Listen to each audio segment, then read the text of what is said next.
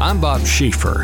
And I'm Andrew Schwartz of the Center for Strategic and International Studies, and this is The Truth of the Matter. This is the podcast where we break down the policy issues of the day. Since the politicians are having their say, we will excuse them with respect and bring in the experts, many of them from CSIS, people who have been working these issues for years. No spin, no bombast, no finger pointing, just informed discussion. In today's episode of The Truth of the Matter, I'm flying solo as Bob Schieffer is out of town. To get to the truth of the matter, I've invited my colleagues, Sarah Ladislaw and Kevin Book from CSIS, to talk about just what's happened in the oil markets. Sarah, tell us, oil prices have been falling nearly 50% in the last couple of weeks. What are the factors that are driving this decline? Yeah, thanks, Andrew. The oil market is subject to the same kind of downward economic pressure that we've seen in the rest of the economy.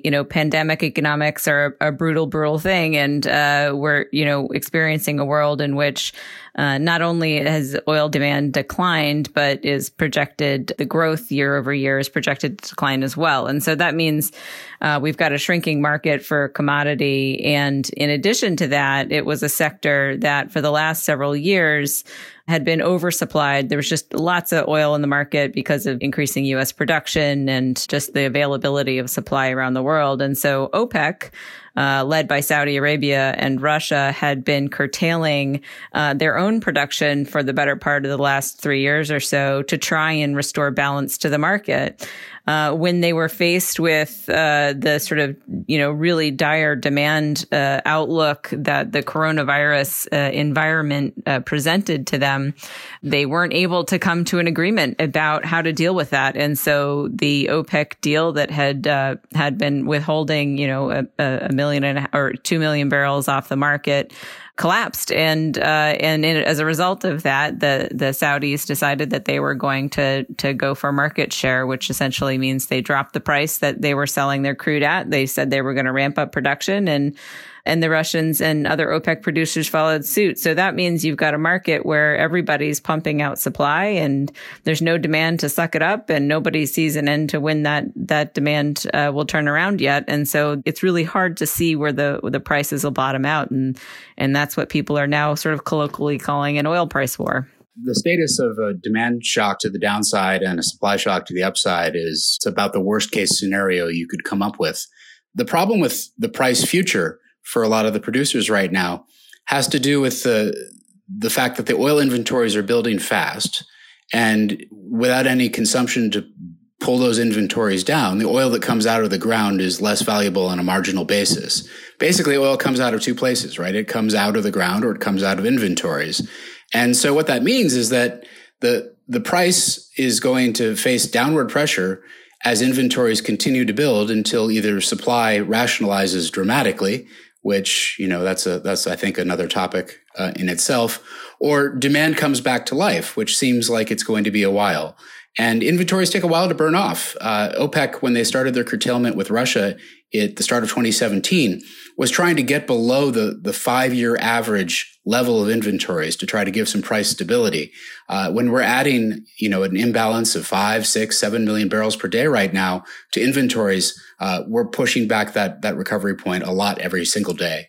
So what's been the impact on the U.S. supply, and what kind of impact should we be feeling as consumers and, just people in the United States who are watching this price war? Yeah, I think the knee-jerk reaction of sort of trying to make lemonade out of lemons from the president was to sort of herald, the onset of low oil prices as being for the U.S. economy. But that's a pretty mixed story these days. The U.S. is a very large producer of oil and natural gas. And so what used to just be an unequivocally good story for the United States when oil prices were low because consumers would save money is actually a very mixed story, probably worse off for the communities and the industries that produce oil and oil-related products. And so the hit is actually is actually worse in this scenario than in scenarios in the past, both because we're a large producer of these goods now, and then also because people can't really take advantage of the low prices. I mean, you can't drive around right now, so you're not going to buy gasoline no matter how cheap it gets. So there's not that sort of stimulative impact that you'd normally get from a low price environment. On the producer side, maybe I'll see if Kevin wants to add on that. I mean, we've seen a lot of impact so far, not necessarily in terms of overall production levels, but certainly the very sort of diverse set of U.S. suppliers who are producing U.S. oil supplies are feeling the pinch and really trying to work on their strategies to see how they can survive this downturn. But maybe, Kevin, you want to talk a little bit about that? Yeah, I mean, the rationalization that comes in a low price environment is usually painful for a lot of producers, but it's also got a salutary side story, which is that if you don't look at specific producers and you look at the industry, the vacillation between a high price and a low price has actually been very good for U.S. production. High prices stimulated innovation, and it brought us, the gains in production that came from hydraulic fracturing of horizontal wells. And low prices have brought discipline. In this particular case, though, when, again, the price falls so low so quickly, the challenges for producers are abrupt. Wells get shut in quickly, workforces get cut quickly. It's not a graceful decline necessarily. And the impact to the economy as a whole, this is cold comfort, I think, when prices are high. But the multiplier you get from upstream investment in our economy as a whole is bigger just in general, because we're a low savings economy, than the savings you would get at the service island from consumption. So that's been true for a while. Like the net benefit, just because we've been producing so much and investing so much, has been more positive at high prices than low prices. But at low prices, the negatives are twofold. If the rest of the economy were booming, then this low price would be a wonderful stimulus. And on the recovery side of this, I hope we all optimistically look forward to the recovery side of this. The low price for probably some continuing time will work as a stimulus, but that lack of upstream investment will prevent some of the growth that we've seen over the last decade. Well, let me ask you both, what are some of the kinds of things that are either being done or being proposed to bolster U.S. oil producers? Yeah, this is sort of a divided picture, right? Because I think, when you think about U.S. oil producers, most people think immediately of the large producers, right? They think about the name brands that they know of and some of the places that they fill up their cars to get gasoline. But the reality is the industry is much more diverse than that, right? So there's, thousands of, small companies, there's medium-sized companies. And so there's been a lot of questions about how you actually support the industry and who wants that support, right? So, I mean, the oil and gas industry sort of came out early and said, we're not asking for a bailout. That's not what we're looking for. But at the same time, they do count as sort of one of the struggling industries in the context of who's getting harmed in this environment. So early on, the first move was to sort of cancel what was to be a sale of some oil from the Strategic Petroleum Reserve, and now announce that the U.S. government is going to purchase 77 million barrels of crude to put into the Strategic Petroleum Reserve. Again, it's not expected to have a huge upward impact on prices. But if you're one of the companies from whom they're buying this crude, it probably matters to you. The Secretary of Energy, Dan Brouillette, came out yesterday saying, this is something that they see as being good for energy security and filling up the stockpile, but also a confidence booster, right? Really trying to say, the U.S. government sees value in investing in purchasing, U.S. oil production. It's sort of what we can do in terms of ready-made tools to sort of, take some supply off the market. It just pales so drastically in comparison to the amount of oil that is being pledged to be put on the market and put on the market by Saudi and other very large producers. There's some more creative suggestions. Maybe I'll leave some of those to Kevin to go through. Thanks, Sarah. So maybe just to break it down into 5 categories. There's the U.S. government spending that Sarah mentioned. And, there's an even bigger proposal. It's not clear how serious it was that Secretary of the Treasury Mnuchin put out yesterday to just buy oil that's in commercial storage, 10 or $20 billion of that. That would have a much more significant price effect to take that commercial oil off the market. So step one or plan one could be commercial purchases or SPR purchases. Plan two, tariffs or embargoes to block imports have come up. Some of the producers have advocated for that. Not all of them. And I think a lot of refiners would be very concerned about that because they import oil for the refineries.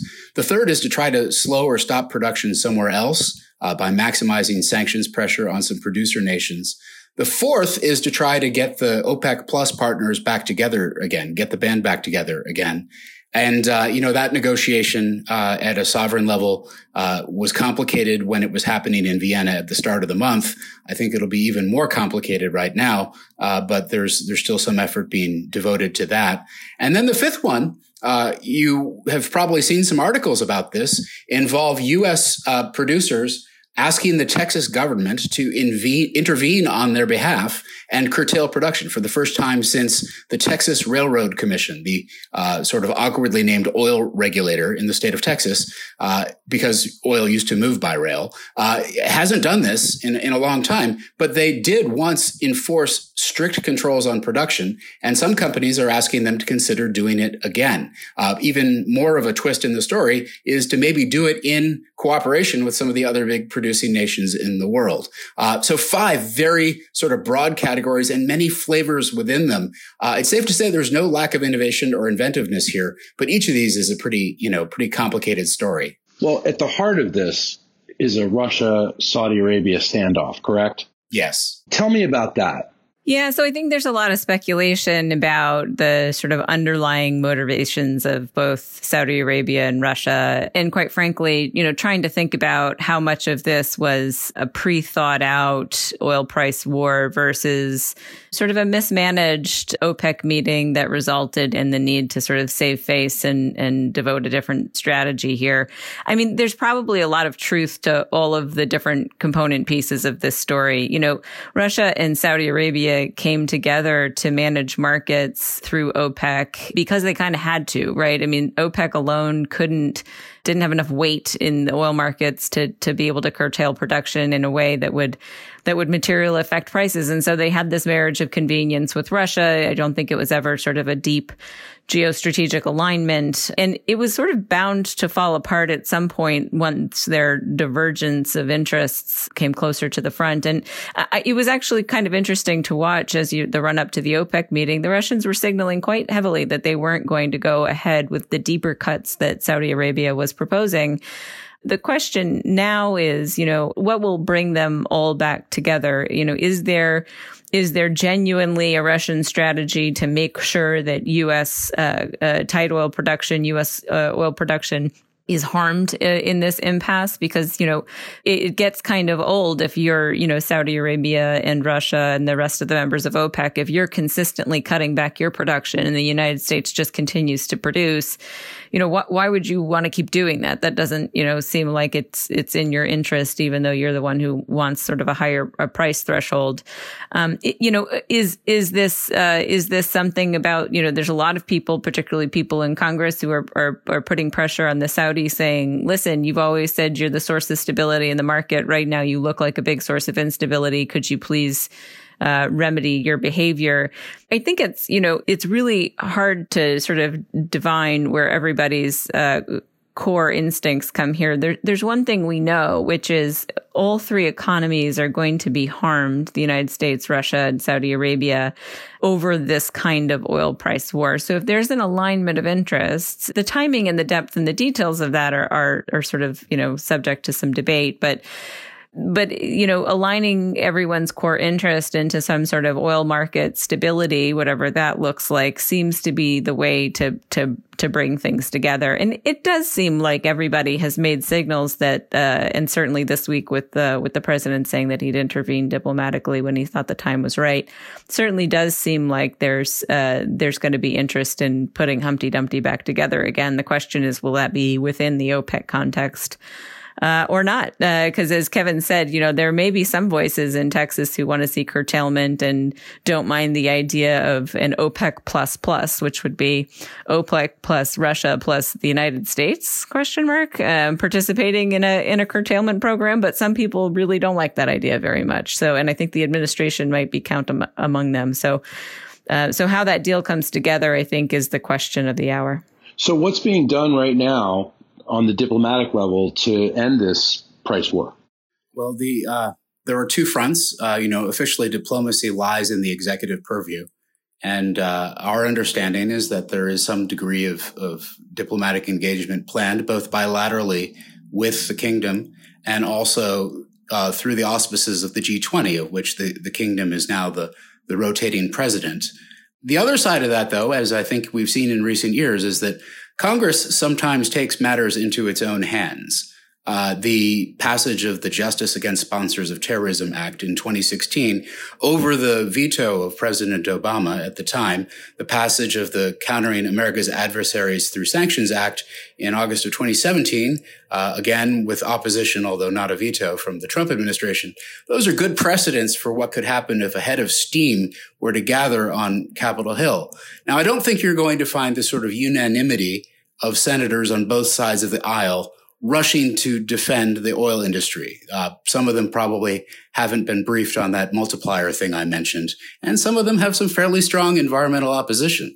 But there were 13 senators who on Monday wrote a letter to the Crown Prince, Mohammed bin Salman, and said, we do really want you to think about your stability role. And it seemed like a thinly veiled threat. Why? Well, because 12 of those 13, with the sole exception of Senate Energy and Natural Resources Committee Chairman Lisa Murkowski from Alaska, the other 12 had generally voted with the kingdom on most of these divisive votes. Things like undercutting military arms sales to the kingdom that didn't pass, but for a relatively small number of dissenters, and also the things like the votes concerning the censure or sanctions as a result of the killing of a journalist in October of 2018. Wow, time passes so quickly, right? October of 2018. So I mean, there we are. There's a threat there from Congress, and it's not clear that threat will be persuasive. But on multiple fronts, I think there's some pressure being brought to bear. I will just close with saying that the notion of sanctioning Russia, it's happening. It's been going on since 2014, the fourth quarter of 2014, for Ukraine related sanctions, and also more recently in the context of Venezuela. It comes with a really big downside, which is that Russia's main oil sales target is Europe, our ally in the transatlantic alliance. So not such an easy thing to throw around, although it has come up also in discussions. What do you think? Is this the end of OPEC, or is this the beginning of the U.S. and Russia joining OPEC? Yeah, I think, history has taught us anything. OPEC is a difficult thing to kill, right? I mean, it goes through periods where it's more or less influential than others. But I think that there's always this, there's a history there. I think one of the things we've got to kind of keep in mind is that, yes, a lot of what's going on in the oil market right now is about market dynamics and trying to figure out how to sort of bolster, oil prices and market stability, depending on, who you are in this conversation. But a lot of it is also a little bit about ego, and it's also about sort of, solidarity within different groups. And so the drive to keep OPEC together, whether it's in the way that we've seen it over the last 3 years, it is distinct in that it doesn't have the United States in it, and that can be attractive in the sense that it can serve as sort of a counterfoil to the United States in the market, which I think is attractive to some folks, right? I mean, this is sort of a big question here, which is what's going to be the most attractive glide path to getting some of the big producers to sit down and talk with each other? Is it going to be in the OPEC context, which the United States will have a very hard time politically being able to coordinate with OPEC, given our view on cartels, despite how sometimes confusing we are about how we engage with them. G20, I think, may offer a more interesting pathway in the sense that, if this is really about oil market stability, then it's not just a production question. And so I could see Saudi Arabia taking advantage of their leadership position as in the G20 now to say, hey, listen, this is going to take not only some sort of agreement not to flood the market, right? And that, sort of by definition, that could look like some sort of, curtailment agreement in spirit, if not in literal terms. But it could also look like, some agreement to buy crude off the market, right? I mean, you're filling SPRs in China and India and the United States, and some of these other programs could also just be in the interest of seeking out oil market stability. I think the spoiler here is that sort of transition away from OPEC as the nexus of this conversation into the G20 requires the United States to like working with the G20, which we don't tend to do right now. And so to me, that's one of the big open questions. But regardless of where that conversation takes place, I think OPEC will have a life after this. It's just a question of what that life will be and what its core mandate will be. What can be done to bolster or stimulate demand in the U.S. and around the world? And how long is weak demand, expected to last? I know those are tough questions to answer, but I suppose we have to start to try to address them. Economic recovery stimulates demand better than anything else. I mean, the big use of oil remains transportation fuels, and so the shutdown of transportation is devastating to demand. If you think about what the U.S. represents just by itself, about 9.5 million barrels per day out of a 100 million barrel per day oil market goes to U.S. gasoline alone. Half of that, about 4.8 million barrels per day, is commuters. Well, commuters have mostly stopped commuting, and now we're seeing broader shutdowns even of people who had been commuting in some of the lockdown states. Add in the jet fuel, another 6 million barrels per day that the world uses to travel around, and travel's slowing. These things are awfully hard to rekindle until there's a solution to the virus itself, and it's run its course, hopefully with a minimum of casualties. And then, if you look at the logistics use of crude for transportation of freight and material, that also is a huge part that could get compressed, not necessarily because of some of the same. I mean, a lot of things are still moving on the seas and on the roads, freight and shipment wise, but because increasingly countries are sort of moving towards inwardly preserving the goods they have for themselves. This is a pretty big deglobalization accelerant. And so here's what I'll give you on that front as sort of an ironic and maybe temporary demand stimulus. If this event, Andrew, ends up sort of accelerating what we've thought of as a deglobalization trend, and I think you can see a lot of signs that it might, then bringing things home, essentially producing at home what used to be supplied by distributed value chains, means a very energy intensive process of creating things anew. That, from a demand perspective, could be very stimulative. The whole world essentially going into a global divorce and needing its own separate apartment is a demand driver. The long run story, though, sounds like inefficiency. Doing things undistributed locally isn't necessarily a good way to grow demand as fast as it has been growing. But so, work it out, solve the disease first, the economy next, and deglobalization, unfortunately, and then maybe you get some fairly big demand pop. Kevin's given a really provocative way of thinking about the way the world might put itself back together again that not many people have picked up on. So I think that's really interesting and bears worth thinking about. In the more immediate sense, I mean, I think that the real difficulty here is not as much the oil price war. It's really this idea that we just don't know, when demand is going to come back. Every week it seems like projections are just more severe. And it's largely tied to the fact that we really don't understand the trajectory of the coronavirus and what recovery even looks like in economies that have recovered, right? Is this going to be something we revisit for a period of 18 months from time to time? And so we don't even know sort of what the shape of the recovery will look like. And I think that makes talking about sort of stimulus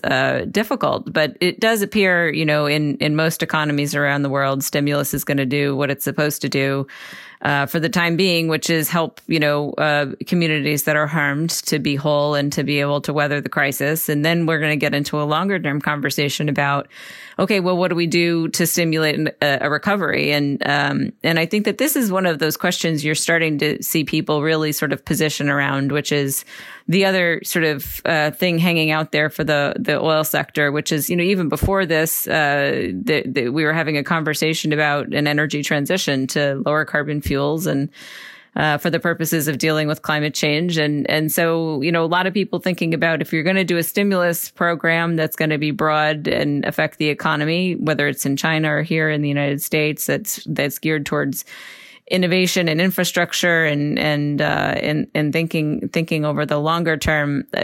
How do you do that? Do you do it in a way that sort of just puts industries back together, or as you're seeing sort of negotiated over the airlines, do you help support certain industries and sectors by also demanding that they do things that have some sort of environmental reform to them? Do you think about only doing green stimulus, very typical to the conversation we had in 2009 with the American Recovery and Reinvestment Act? So I think we will get into a stimulus conversation. And the big question for me is, how bold will that be? Will it really just be about, things being quote unquote shovel ready and getting the economy moving again, which will broadly be positive for energy demand? Or is it going to be about sort of reshaping the way that the energy sector comes back? And it's a really open question. And the interesting thing is the timing for that conversation is really uncertain. And so we're going to have an election here in the United States. This conversation is taking place in a lot of different economies around the world. And we're going to have to track all of those stimulus efforts because they could have a pretty significant impact on energy demand and supply going forward. I want to ask you guys one more thing, and this might be really obvious, but with so many people not driving, not flying, not traveling, has this had a positive impact on the environment, or are we not feeling any of that yet? Well, I guess there's two answers. Neither of them, by the way, is probably sufficient to solve some of the questions that Sarah mentioned, the transition questions and the climate change questions. But as far as the local emissions of non-greenhouse gases, the things that make people sick because they're conventional pollutants we've always thought about, they're easily tracked from space. With people staying at home, the emissions from transportation have fallen tremendously. And so if we were to continue in this fashion, but for the economic and everything else that would, economic risk and everything else that would attend, this would be, fairly air cleaning. From a greenhouse gas perspective, the answer is a little different because the issue for greenhouse gases in the upper atmosphere isn't so much what's emitted today, but the total stock of gases that are changing the way the climate operates. And so a down year is an interesting blip, sort of an asterisk in the statistical record, but it doesn't actually change the overall dynamics very much because we're talking about 100+ year climate effects.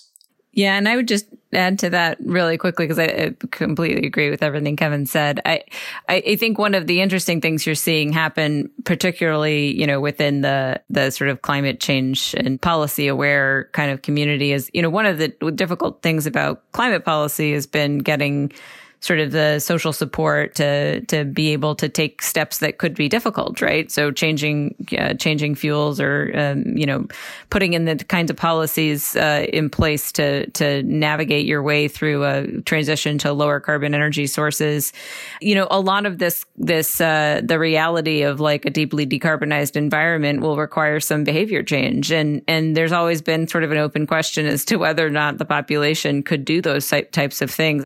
It's really hard to convince people to spend $1 today to save $6 down the line in preventative measures. And that's as true for the sort of global health industry as it is in thinking about sort of damages from climate change. So there's a lot of speculation and wondering as to whether or not this experience, understanding what happens when you don't plan for crises well, even the crises you knew were going to come eventually at some point, whether we just need to take preparedness much more seriously. And it's an open question as to whether or not we're going to take those types of things more seriously. But I think that's another, tie-in between this conversation and the pandemic that we're experiencing today.